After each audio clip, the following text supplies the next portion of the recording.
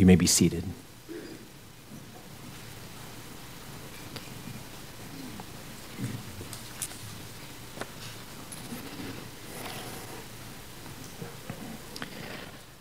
As I was working on this sermon, I stumbled onto a self-help article in Forbes magazine on the 10 things to remember when going through tough times. Now, this is typical self-help stuff, so don't take notes here. Don't write these down, but I do want to point these out. Some of them are probably helpful, not necessarily these, but others, and this is what caught my attention, others run completely counter to what we've been learning in the book of Psalms this summer. So here are 5 of the 10 things on the list. This author is considered a global authority on these things. Number 2 is, you've overcome tough times before, you will again. And that sounds very encouraging. The reality, though, is that there is no guarantee of that. It is just wishful thinking. And wishful thinking offers no real hope or comfort for souls that are in distress. Number 3 is, no matter how bad it feels now, it won't feel this way forever. And I feel like that one could be salvaged, except for the fact that it's severed from what happened at the cross. If I remain dead in my sins, no matter how bad my troubles feel today, I can be certain that my future will be far worse. So apart from Christ, this is just a cliche. It's wishful thinking again, no real hope and no comfort for the distressed soul. You are bigger than your problems. You can hear in there Norman Vincent Peale's The Power of Positive Thinking. Believe in yourself, but it's not true. There are problems bigger than us. We all know that. So again, as reassuring as this might sound, it offers no hope and no comfort when your soul is distressed. Number 7 is interesting because the author tries to get spiritual. Faith doesn't remove your problems, it transforms them. Now, she doesn't tell us exactly what they transform into, but they transform. And here's how she tried to explain it. We can't connect the dots moving forward. We can only connect them looking backwards. So keep faith that as messy as your situation might be right now, in the long arch of time, the dots will connect.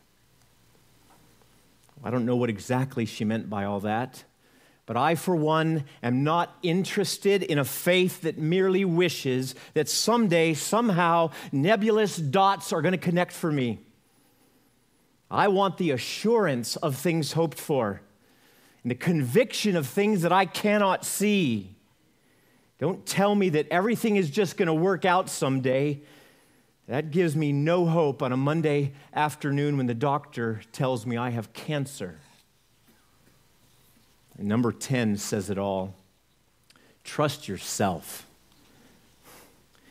Whatever happens, you'll handle it. You've got this. You can rely on yourself. How many times have you heard that? Of course, it's a pipe dream, just like all the others. No hope, no comfort. And that's just a sampling of what the world has to offer your soul when it is in distress. Now, you could add to that whatever distractions or activities you want. Diet, yoga, breathing exercises, vacation, me time, whatever. Short of medication, that's pretty much the extent of what the world has to offer troubled souls. Let's see if Psalm 11 shows us a better way. This is another psalm of David, and I'm, for one, glad that David is the one who wrote this psalm, because I want to learn from a godly man like him. He knew what it meant to trust God when his world was falling apart, when scoffers were telling him to flee for his life. This man was hunted and attacked by enemies and armies of enemies. He was betrayed by his friends and family. Even his own king at one point tried to pin him to the wall with a spear. David knew what it felt like to be distressed to the very core of his being, and he knew where to find refuge. This song of his is only 7 verses long. I felt bad that Josh preached almost 40 verses last week, and I'll barely be able to handle these 7. These 7 verses can be broken into 3 parts. In the first half of verse 1, David makes his point. He takes refuge in the Lord. In the second half of verse 1 through the end of verse 3, he gives us a glimpse into the situation that forced him to take refuge. We don't know the specifics, but we get some insight. Then for the rest of the psalm, verses 4 through 7, David lays out 5 reasons why he takes refuge in the Lord instead of fleeing. Verse 1, in the Lord I take refuge. That's David's main point. Whatever was happening to him, he makes it clear from the start that his refuge, the fortress in which he hides from enemy assault, was the Lord. He puts himself entirely in the hands of his God. Then he turns to the scoffers and says, how can you say to my soul, flee like a bird to your mountain? David has more than one scoffer in his ear. We know that because the word you is plural. These scoffers are telling him, flee like a little birdie. Go hide in your mountain. But to David, that was unthinkable in this situation. If he doesn't flee, though, the scoffers tell him he's doomed because the wicked bend their bow. That literally means they step on their bow. And that makes sense to some of the archery hunters in the room. To string a bow, the hunter or the warrior would step on the middle of his bow and bend the ends together in order to put on the bowstring. So they were readying their weapon. But not only did they ready their weapon, they notched an arrow to the bowstring. And their aim was to shoot in the dark at the upright in heart. They're going to fire their deadly arrows from the shadows in an ambush. And their target, the godly, won't even see it coming. Verse 3, the scoffers are still talking. If the foundations are destroyed, what can the righteous do? They're telling David that he's defeated. If the king and his entourage are killed, the very foundations of society will be destroyed. And if that happens, there's no hope. What can the righteous do? Nothing, the scoffers say. The bad guys win. The good guys are doomed. And that's all we know of the situation that David is in. But more importantly, we know David's response. He took refuge in the Lord. So in a sense, David did flee, but not to the mountains. He fled to the Lord. The beauty of this psalm is that it applies to so many situations in our life where we encounter trouble. None of us probably are in situations as dire or as deadly as David's. So we should be able to apply it to situations in our life that are less extreme. But let me add a couple of things to help us do that. First, the scoffers in your life might look very different than David's. They might be external, maybe a scoffing husband or a wife or a friend. But maybe your scoffer is internal. You telling yourself that your situation is hopeless and that you should flee to somewhere other than to the Lord. So the scoffers in your life might look very different than David's. Your fleeing might also look different. Fleeing isn't always physical. You can flee emotionally. You can flee mentally. Or you can flee to other gods in your life like money, power, or whiskey to save you. Your scoffers and your fleeing might look different, and that's important for us to recognize as we try to press this psalm into our lives. Your scoffers can be internal or external, and your temptations to flee might come in different flavors. But what these scoffers all have in common is this. They tell you that you're defeated, that your situation is hopeless, and that you should flee rather than take refuge in your God. Well, let me make one more thing clear before we move forward. Nothing in this psalm suggests that there's not a time to flee for your physical safety. David did that many times, and it wasn't wrong for him to do so in those circumstances. But that's not what this psalm is about. We don't have enough information about David's specific situation to know why fleeing to the mountains was not an option. We could only guess, but what we do know is that taking refuge in the Lord, not in your safe location, is the point of the song. The aim of the scoffers is for you to give up your faith, not merely to change your location. So what are the scoffers in your life telling you? I don't know, but let me toss out a few ideas. Many today are saying that the very foundations of our country are being destroyed. A poll conducted earlier this year said that 64% of Americans believe that our democracy is in crisis and at risk of failing. We have less than 100 days until midterm elections, and you can be sure that gloom and doom will be coming at us from both sides. If we elect the Democrats, democracy is doomed. If we elect the Republicans, democracy is doomed. And the scoffers are telling some of you to flee. And I don't mean flee the state of Washington so much as I mean fleeing to the promises, the fleeting promises of politics and politicians to save you instead of taking refuge in your Lord. So will you flee to the mountain or to the Lord? What about your personal well-being, your job and your bank account?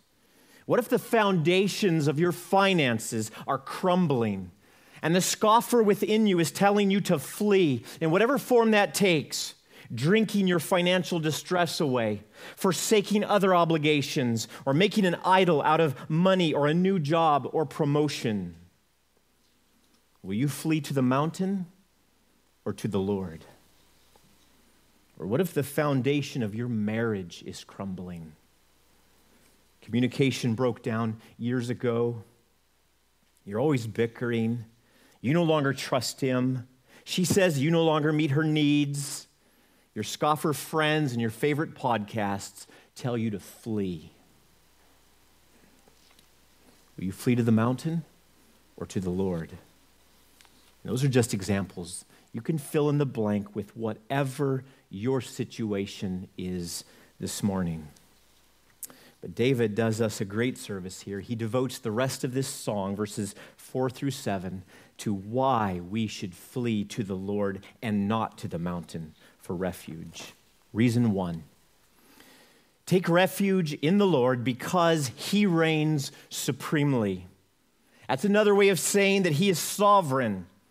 This is the overarching reason. If you hear nothing else I say this morning, hear this. The sovereignty of the Lord, the fact that he reigns supreme over everything, is the reason to take refuge in him and nowhere else. The other 4 reasons that follow simply explain and support this one primary truth. See it for yourself in verse 4. The Lord is in his holy temple. The temple here, Calvin convinced me, is referring to heaven, not the tent that held the Ark of the Covenant. And that becomes clear as we read the next few phrases. Still in verse 4, the Lord is in his holy temple. His Lord's throne is in heaven. So the Lord is in heaven, where he dwells high and exalted in unapproachable light. But that's not all. His throne is there as well. Not only does he dwell in heaven, he reigns from heaven. And that's the key to understanding sovereignty. And don't lose sight of the forest. The reason we take refuge in the Lord is because he reigns supremely over everything, because he is supreme. And since that's the main reason, let me give you the best definition I know for that word sovereignty. This is A.W. Pink, and it's a little bit lengthy, but it's worth it. The sovereignty of God, what do we mean by that expression? We mean the supremacy of God, the kingship of God, the godhood of God. To say that God is sovereign is to declare that God is God. To say that God is sovereign is to declare that he is the Most High, doing according to his will in the army of heaven and among the inhabitants of the earth, so that none can stay his hand or say unto him, "What have you done?" To say that God is sovereign is to declare that he is the Almighty, the possessor of all power in heaven and on earth, so that none can defeat his counsels, thwart his purpose, or resist his will. To say that God is sovereign is to declare that he is the governor among the nations, setting up kingdoms, overthrowing empires, and determining the course of dynasties as pleases him best. To say that God is sovereign is to declare that he is the only sovereign, the King of kings and the Lord of lords. Such is the God of the Bible. So where are you going to flee when trouble strikes? Or when you can't get out of bed in the morning after another painful loss of a friendship or another argument with your husband? The self-help experts tell you to trust yourself. You're bigger than your problems. Psalm 11 says, "Take refuge in the God who reigns in heaven, who possesses all power both in heaven and on earth." How insane it is to trust myself or trust in a mountain hiding place instead of a sovereign God like him. And in the throes of my distress, what a comfort it is to know that all power and authority belong to him. He is a refuge. I can trust him. He is a bomb-proof bunker for the upright in heart. Hope and comfort abound for the godly, but not for everyone. Reason number 2.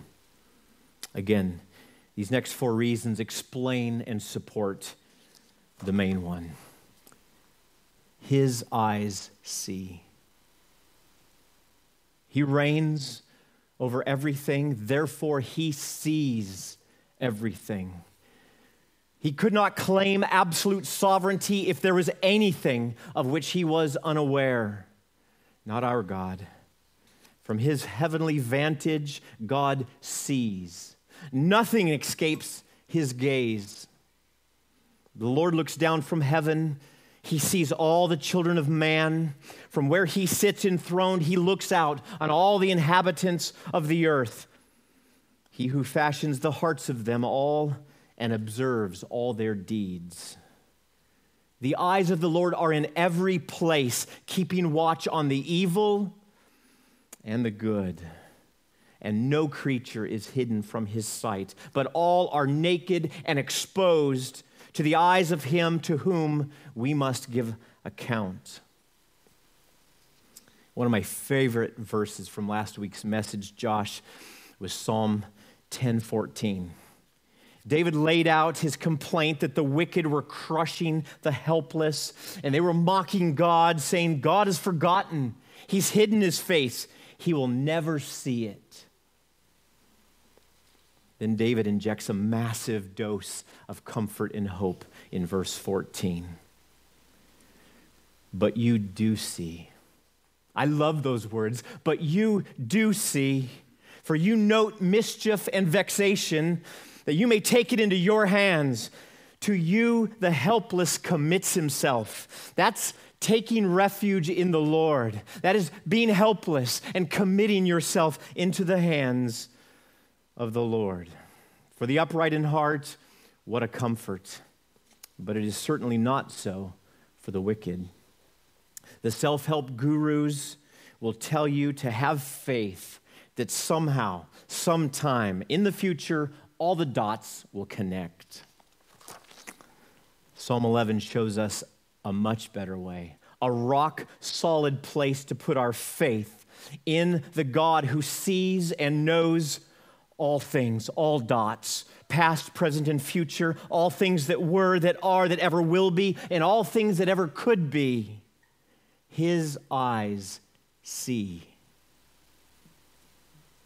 Reason number 3, verses 4 and 5. Not only do his eyes see, his eyelids test the children of man. The Lord tests the righteous. If he only saw my distress, but made no judgment or determination about what he saw, who was at fault, who was wronged, who committed this crime, it would be of little comfort to me.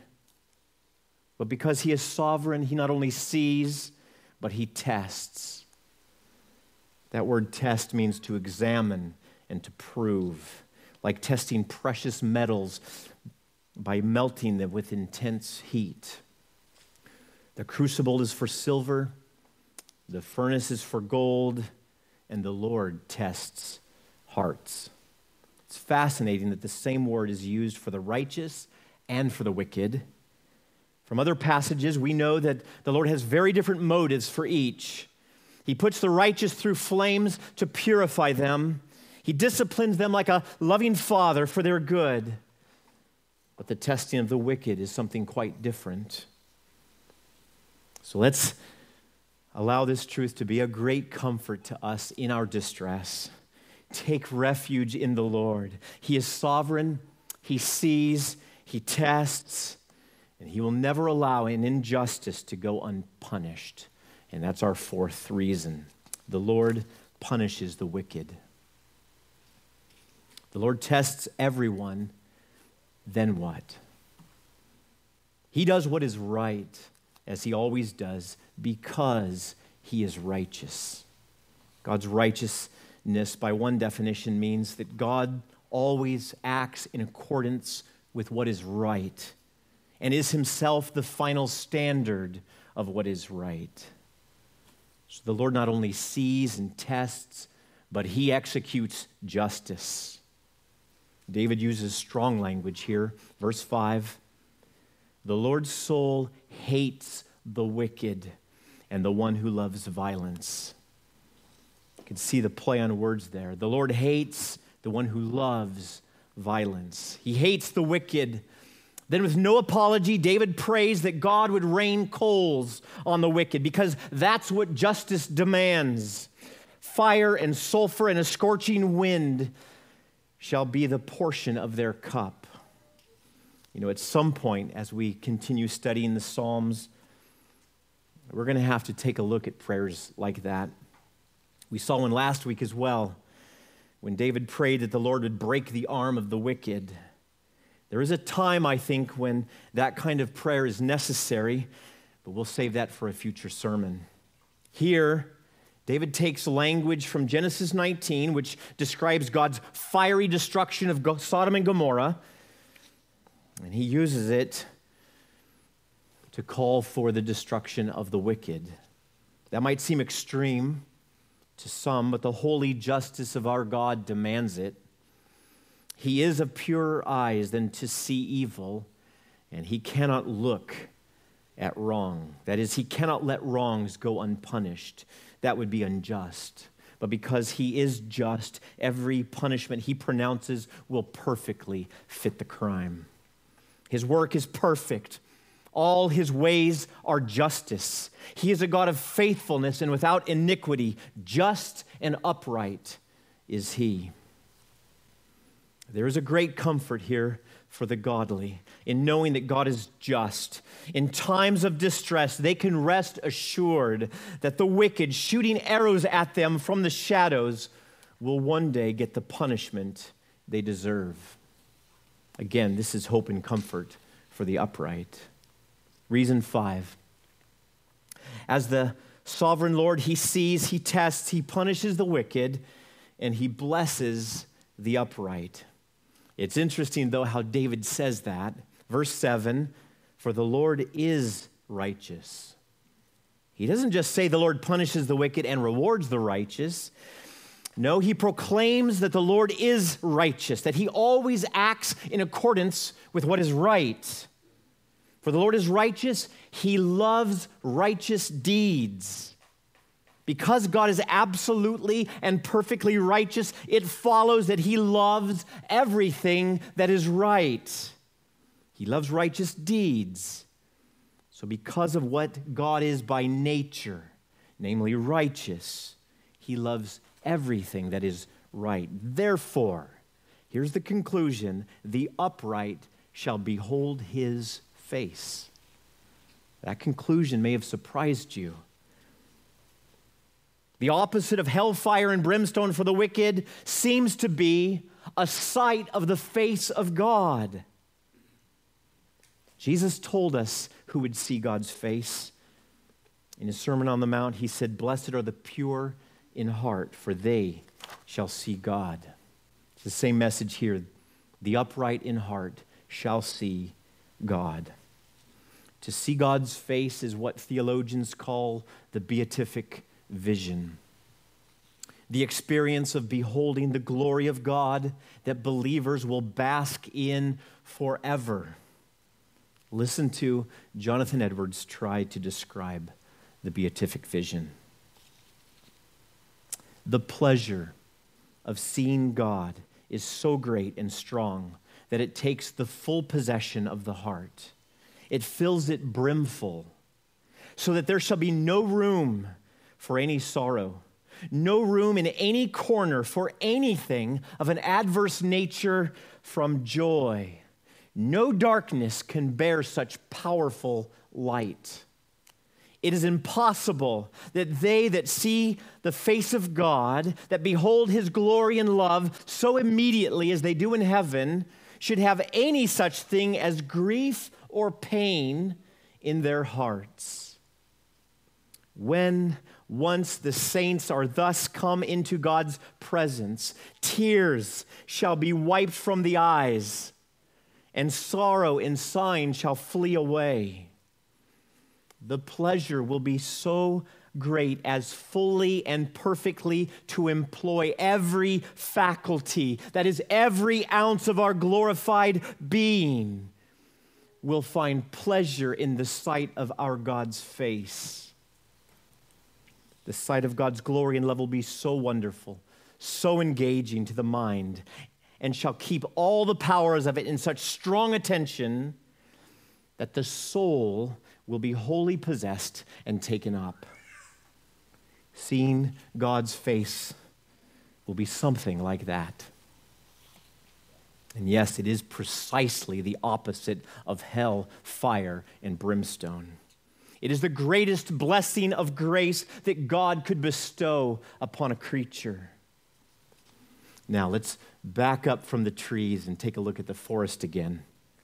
We take refuge in the Lord because, one, he reigns supreme over everything. And because he reigns as supreme over everything, two, he necessarily sees everything, even what happens in my heart.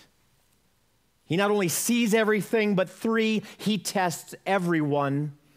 And his testing is not without effect. Four, he punishes the wicked. And five, he will show himself to the upright. Those are but five hope-inspiring, comfort-giving reasons for us to take refuge in the Lord. And as we close, let me say a word about what it means to take refuge. If it's that glorious and that's good and if there's so much hope and so much comfort, and what does it mean to take refuge? I've touched on it several times, but let me make it explicit. To take refuge in the Lord is to believe, it's to trust or to put your faith in him. It is to embrace him. It is to find in him your only hope.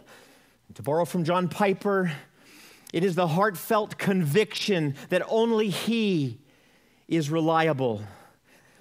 Not only reliable, but that he is desirable. It is the confidence that he will come through with the promises, and that what he promised is more desirable than all the world. It is a fleeing to him rather than fleeing to a mountain. That's what it means to take refuge in the Lord. It's not something you can conjure up or make happen by the effort of your sheer willpower, nor can you do it by your good performance. It is grace. It is a gift from God that was purchased for us at the cross. And there is nowhere that this gracious God of refuge can be seen more fully and more clearly than in the person and work of Jesus. This entire psalm, when seen through the lens of the New Testament, is about him. It points to him as our only refuge. Let me show you. You'll recognize each of these points. 1, Jesus reigns. He is sovereign over everything. God raised him from the dead and seated him at the right hand in heavenly places, far above all rule and authority and power and dominion, and above every name that is named, not only in this age, but also in the one to come. He put all things under his feet. That is the absolute sovereignty of Jesus. Take refuge in him because he reigns supremely. And because Jesus is sovereign, 2, he sees everything. And 3, he will test everyone. To the angel of the church in Thyatira, Jesus said this: all the churches will know that I am he who searches mind and heart, and I will give to each of you according to your works. Jesus is sovereign. He sees everything, and he will test everyone. Therefore, number 4, Jesus will punish the wicked. In one of his sermons, the Apostle Peter said, Jesus commanded us to preach to the people and to testify that he is the one appointed by God to be judge of the living and the dead. You should recognize that language from the Apostles' Creed. Paul uses it and Peter uses it. He is the one appointed by God to judge the living and the dead. And the book of Revelation gives us the most vivid image of Jesus punishing the wicked. And I saw heaven opened, and behold, a white horse. The one sitting on it is called Faithful and True. And in righteousness he judges and makes war. His eyes are like a flame of fire, and on his head are many diadems. And he has a name written that no one knows but himself. He is clothed in a robe dipped in blood, and the name by which he is called is the Word of God. And the armies of heaven, arrayed in fine linen, white and pure, were following him on white horses. From his mouth comes a sharp sword with which to strike down the nations. And he will rule over them with a rod of iron. He will tread the winepress of the fury of the wrath of God the Almighty. Jesus will punish the wicked. And 5, he will allow himself, and this is glorious, he will allow himself to be seen by the upright in heart. Before his crucifixion, Jesus prayed, Father, I desire that they also, whom you've given to me, may be with me where I am. Why? To see my glory. That's the beatific vision. To see my glory that you have given me because you loved me before the foundation of the world. The Apostle John said, Beloved, we're God's children now, and what we will be has not yet appeared.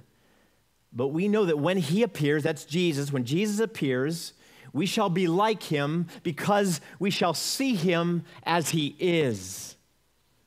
What a comforting thought for your distressed soul this morning.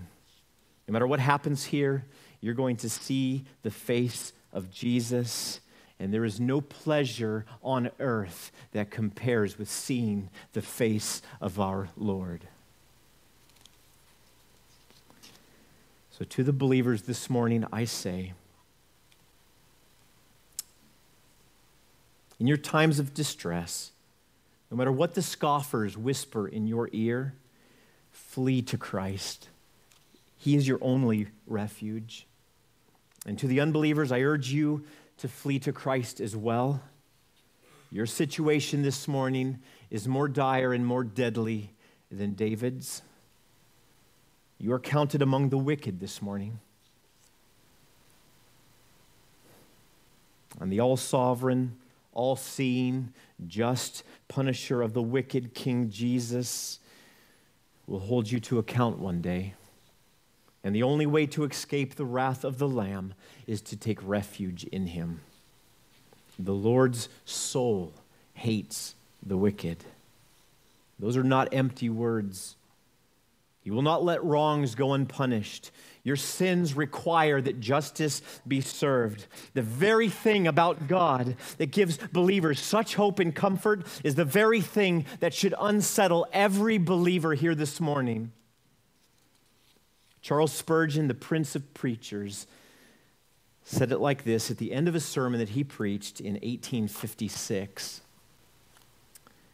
I have but a few words to say to some who I grieve to think have no comfort. They lack something else before they can be comforted.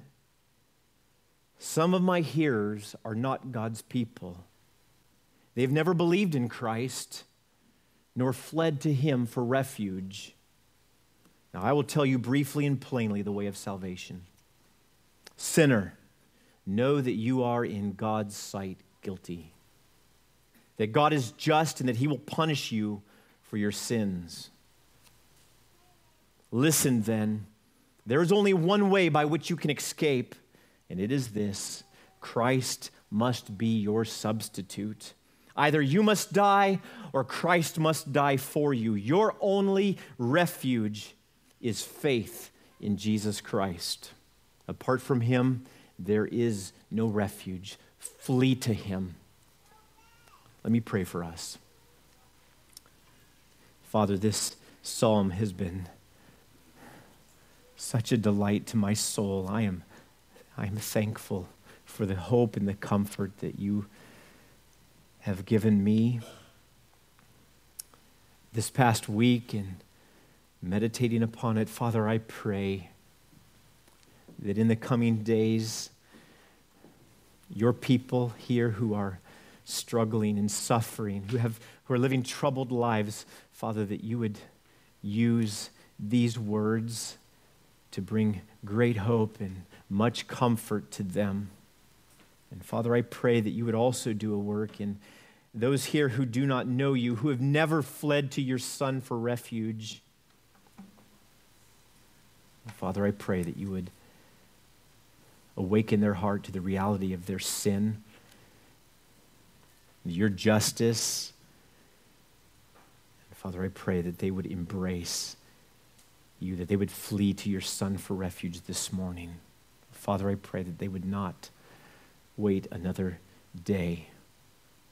Father, do that miracle in their heart.